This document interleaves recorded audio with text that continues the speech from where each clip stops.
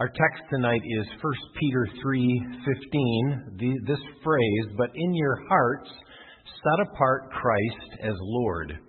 And I'd like to read with you from Philippians chapter 2. So if you'll open your Bibles and turn to that, this is a section where Paul reflects on Jesus and encourages us to have the same attitude that Jesus has. And then there's a beautiful poem that is recorded here that's fairly well known, that celebrates how Jesus descended and made himself nothing, and then God exalted him to make him Lord of all. So let's begin with verse 5.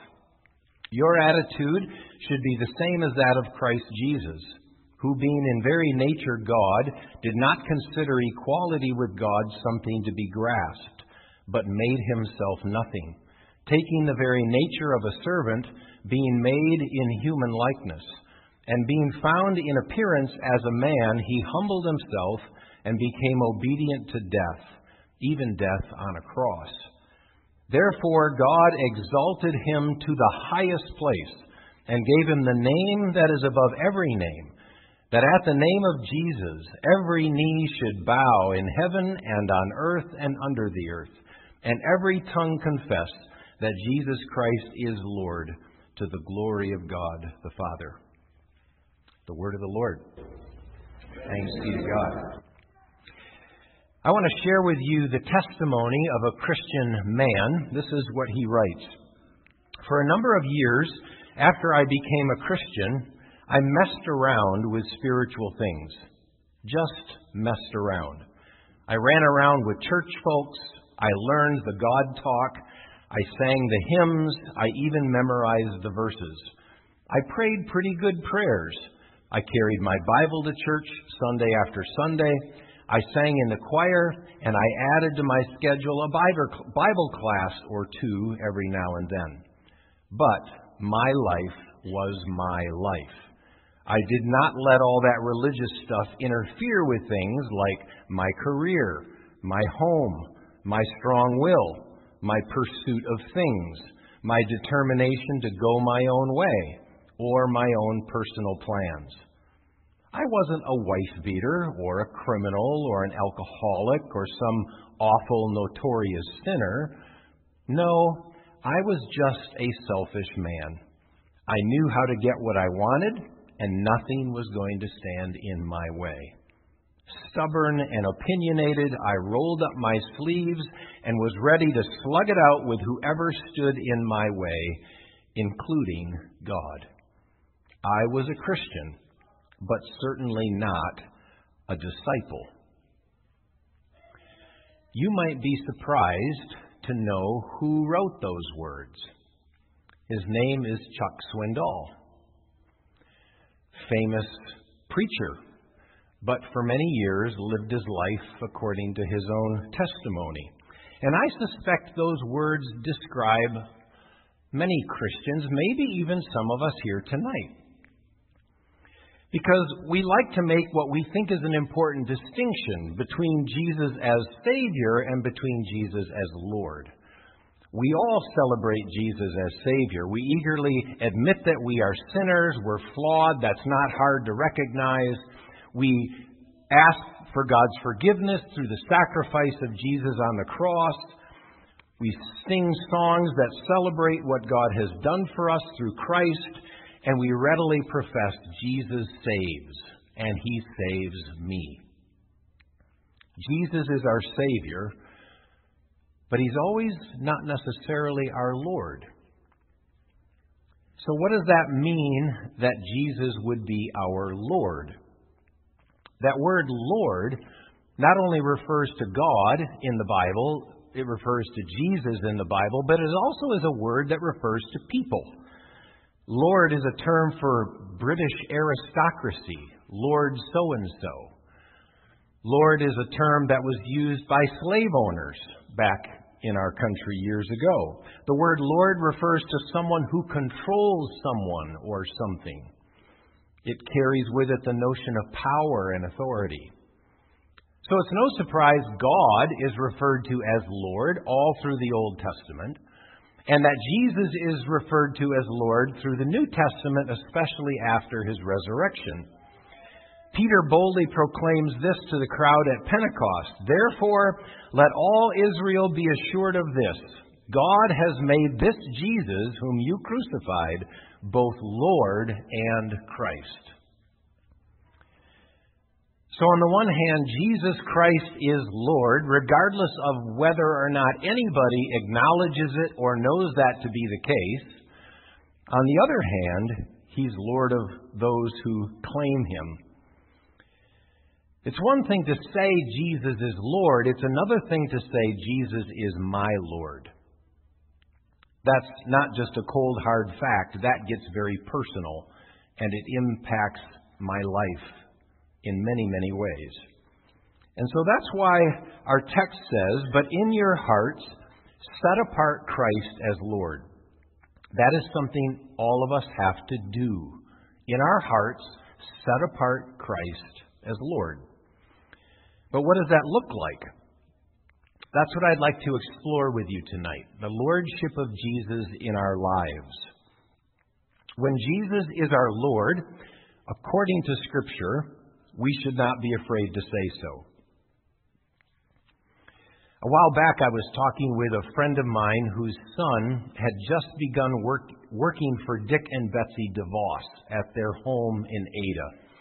And as he was in the garage, one of the first days at work there, he was looking over a drain in the garage, and all of a sudden someone walked up behind him and said, "Hey, how are you this morning?" And he turned, and it was Dick DeVos wearing jeans and a T-shirt. And he greeted him. He not only knew the name of his newest employee, he took the time to meet him.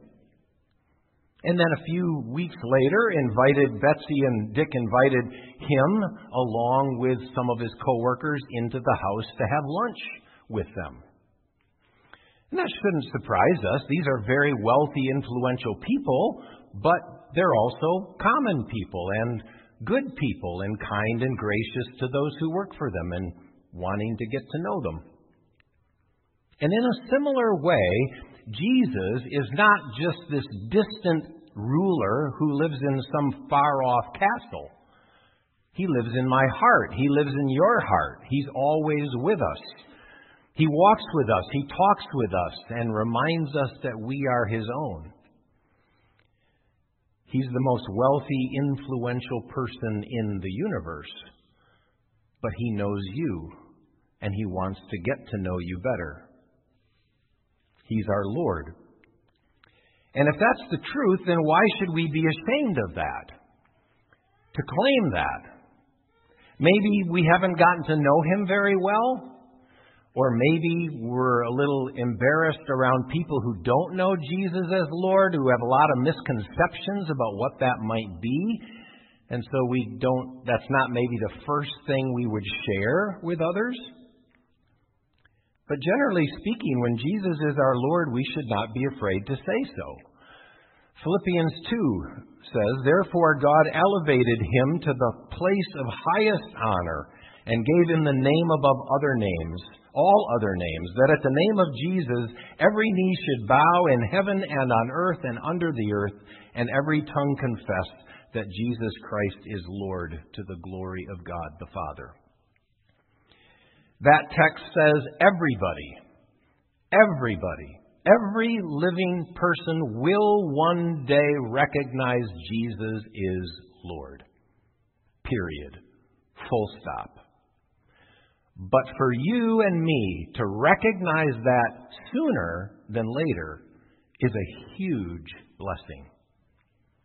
Otherwise, we live without knowing that that's the case or receiving the benefits of it. Because everybody's life is better if Jesus is Lord of their life. Everybody you meet. So we shouldn't be afraid to say so. A second aspect of the Lordship of Christ, if he's Lord of our lives, we turn away from wickedness. That's basically what Scripture says in 2 Timothy 2. It says, "Everyone who confesses the name of the Lord must turn away from wickedness." So you can't just say Jesus is Lord, it has to affect the way you live. Because our sinful nature is always drawn to some sort of wickedness, some sort of twisting or perversion of what God calls good and right. It could be just the idolatry of wanting something or putting something before God. And that happens for all of us.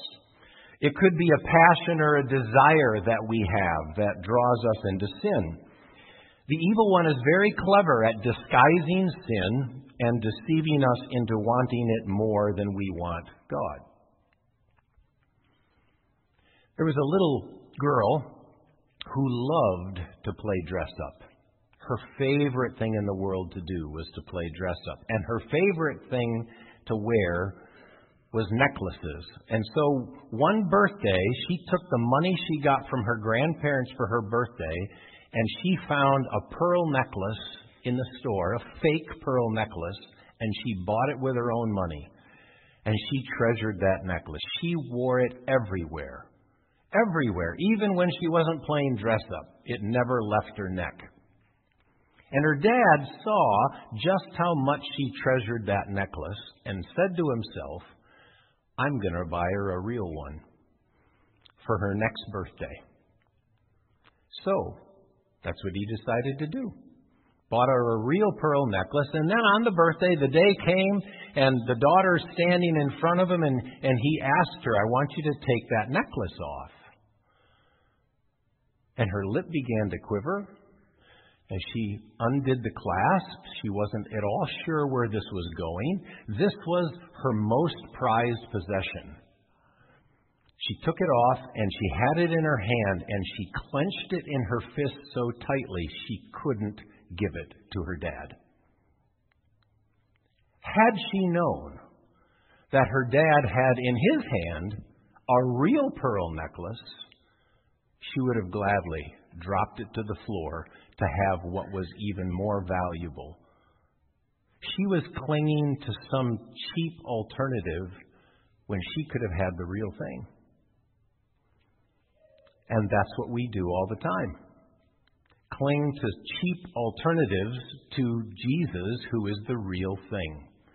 Cling to things that can't really deeply satisfy us for very long and give up the one who can. That's the sinful nature in us. But when we make Jesus our Lord, we realize He is the real thing.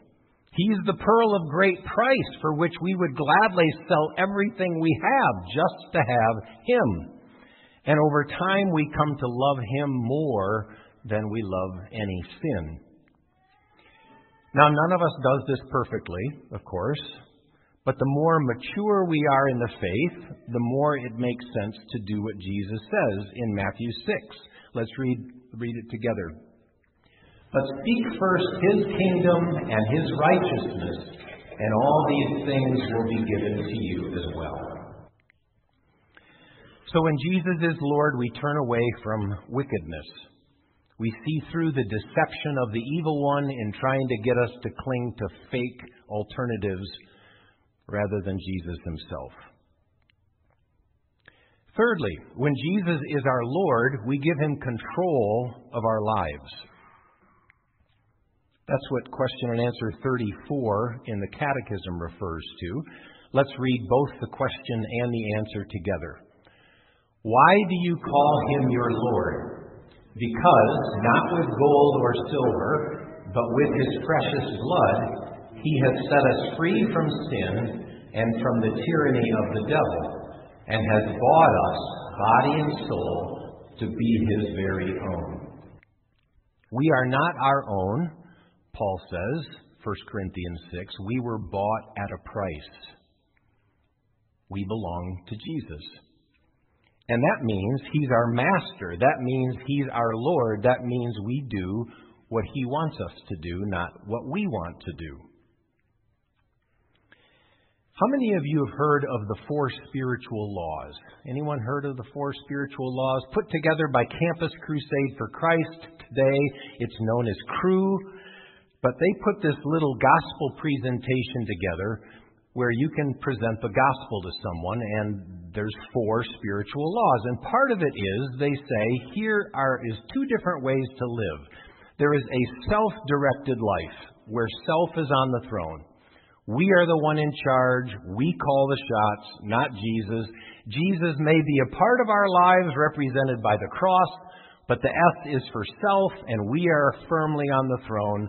And you see around that circle all the stuff that happens when you live a self-directed life. Frustration, worry, fear. Life just doesn't go the way it's supposed to when I'm the one in charge. Contrast that to the Christ-directed life.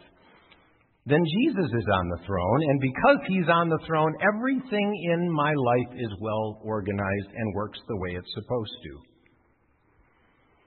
So which of those diagrams represents your life? In one, Jesus is Lord. In the other, He isn't. So we need to let Him be the Lord. We need to put Him on the throne. We need to make ourselves subservient to Him and what He wants.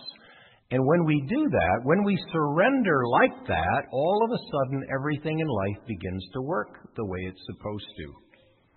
So much more joy, so much more peace. William Booth is a good example of this. He was a man whose heart was broken for the poor and destitute of London in the late 1800s. The people he worked with were the downtrodden of society.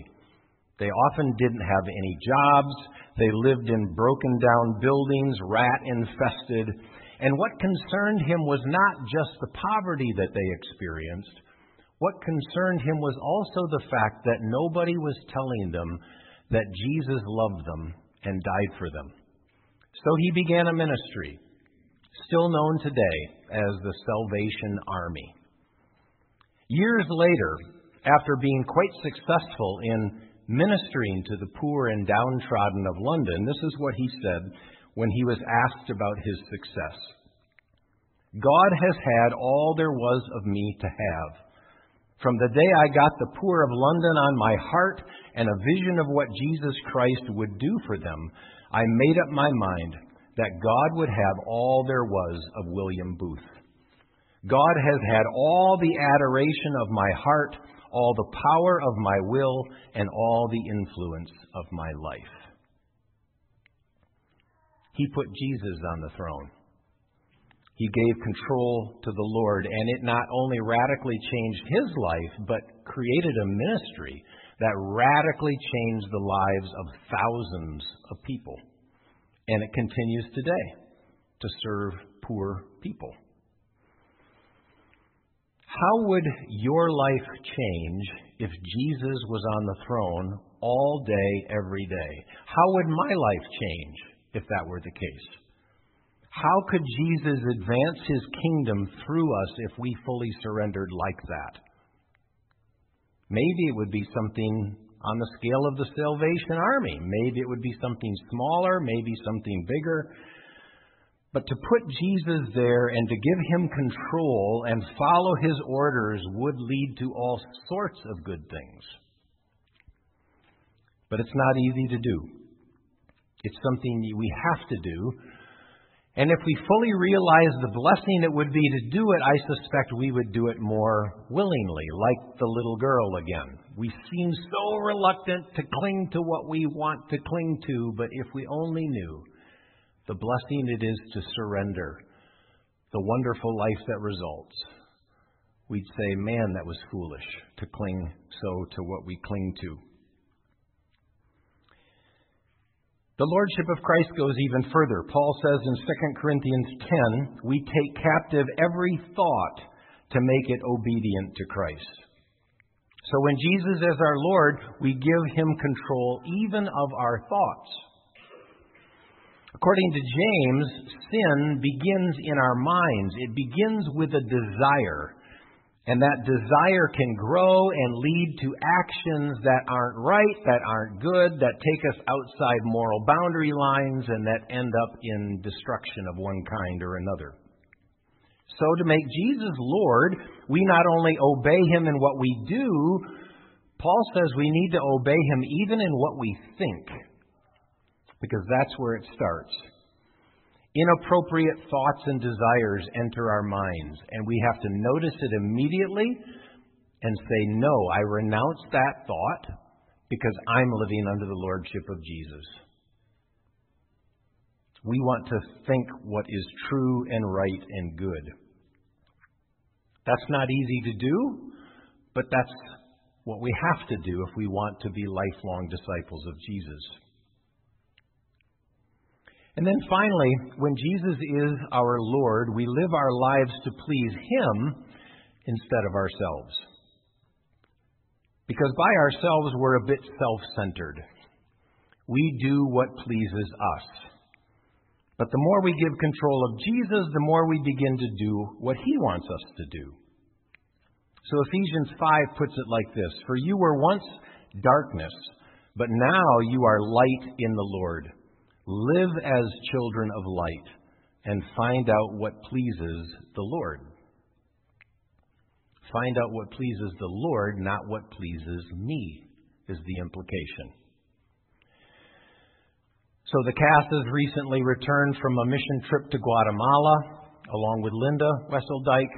They decided to take time and money and go to Guatemala to set up a medical clinic to help the poor people there receive attention and medical care they would never get otherwise. But they could have taken that same money, that same time, and spent it on themselves. We do it all the time. But they didn't. They did what they have discovered is a much better way to live. Surrender your life to what God wants you to do and serve in that way. And for them, it's a marvelous thing. Just ask them after church how that went. When you surrender life and live the life under the lordship of Jesus, it's a blessing, an amazing blessing. And there are many others in our church who do this all the time.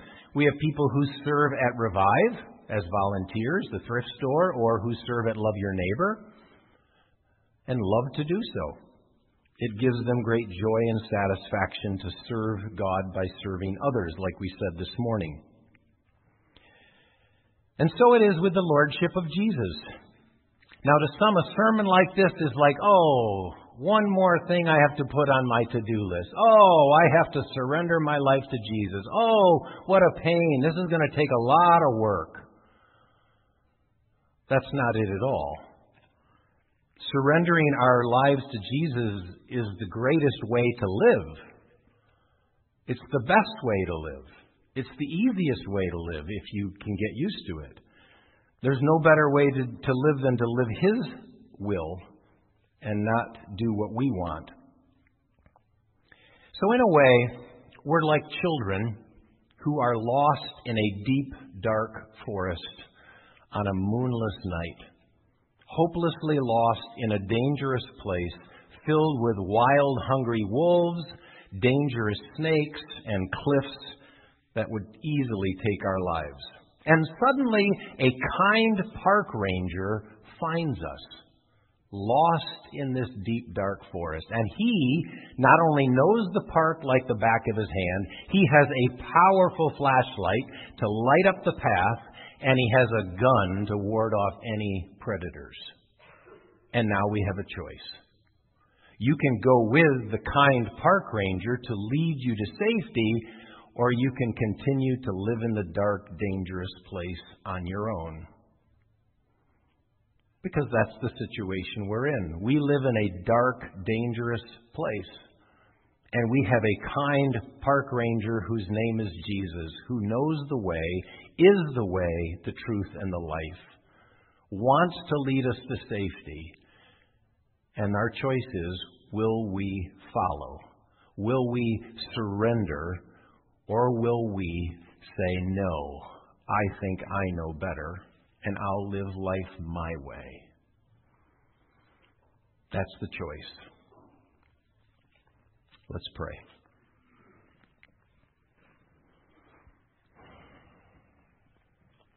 Lord, our selfish tendency is so strong. We so want to do what we want to do, and we so convince ourselves that is the way to happiness. And yet the more we pursue that kind of life, the less satisfied we are. So, Lord, teach us the truth and help us to surrender to you. Show us your ways. Teach us your path. Guide us in your truth. We want to make you the Lord of our lives. We want to do what you want us to do and think even what you want us to think. Because we know that if we do, good things are going to happen. So, Lord, help us each day, each hour, each minute, if that's what it takes, to live under your lordship, consciously, willingly, and eagerly, to make you Lord of every moment, of every word, of every thought. We invite you in to every door, every corner, so that you have control. Live your life in us and through us, so it's no longer we who live, but you who live in us. In your name we pray. Amen.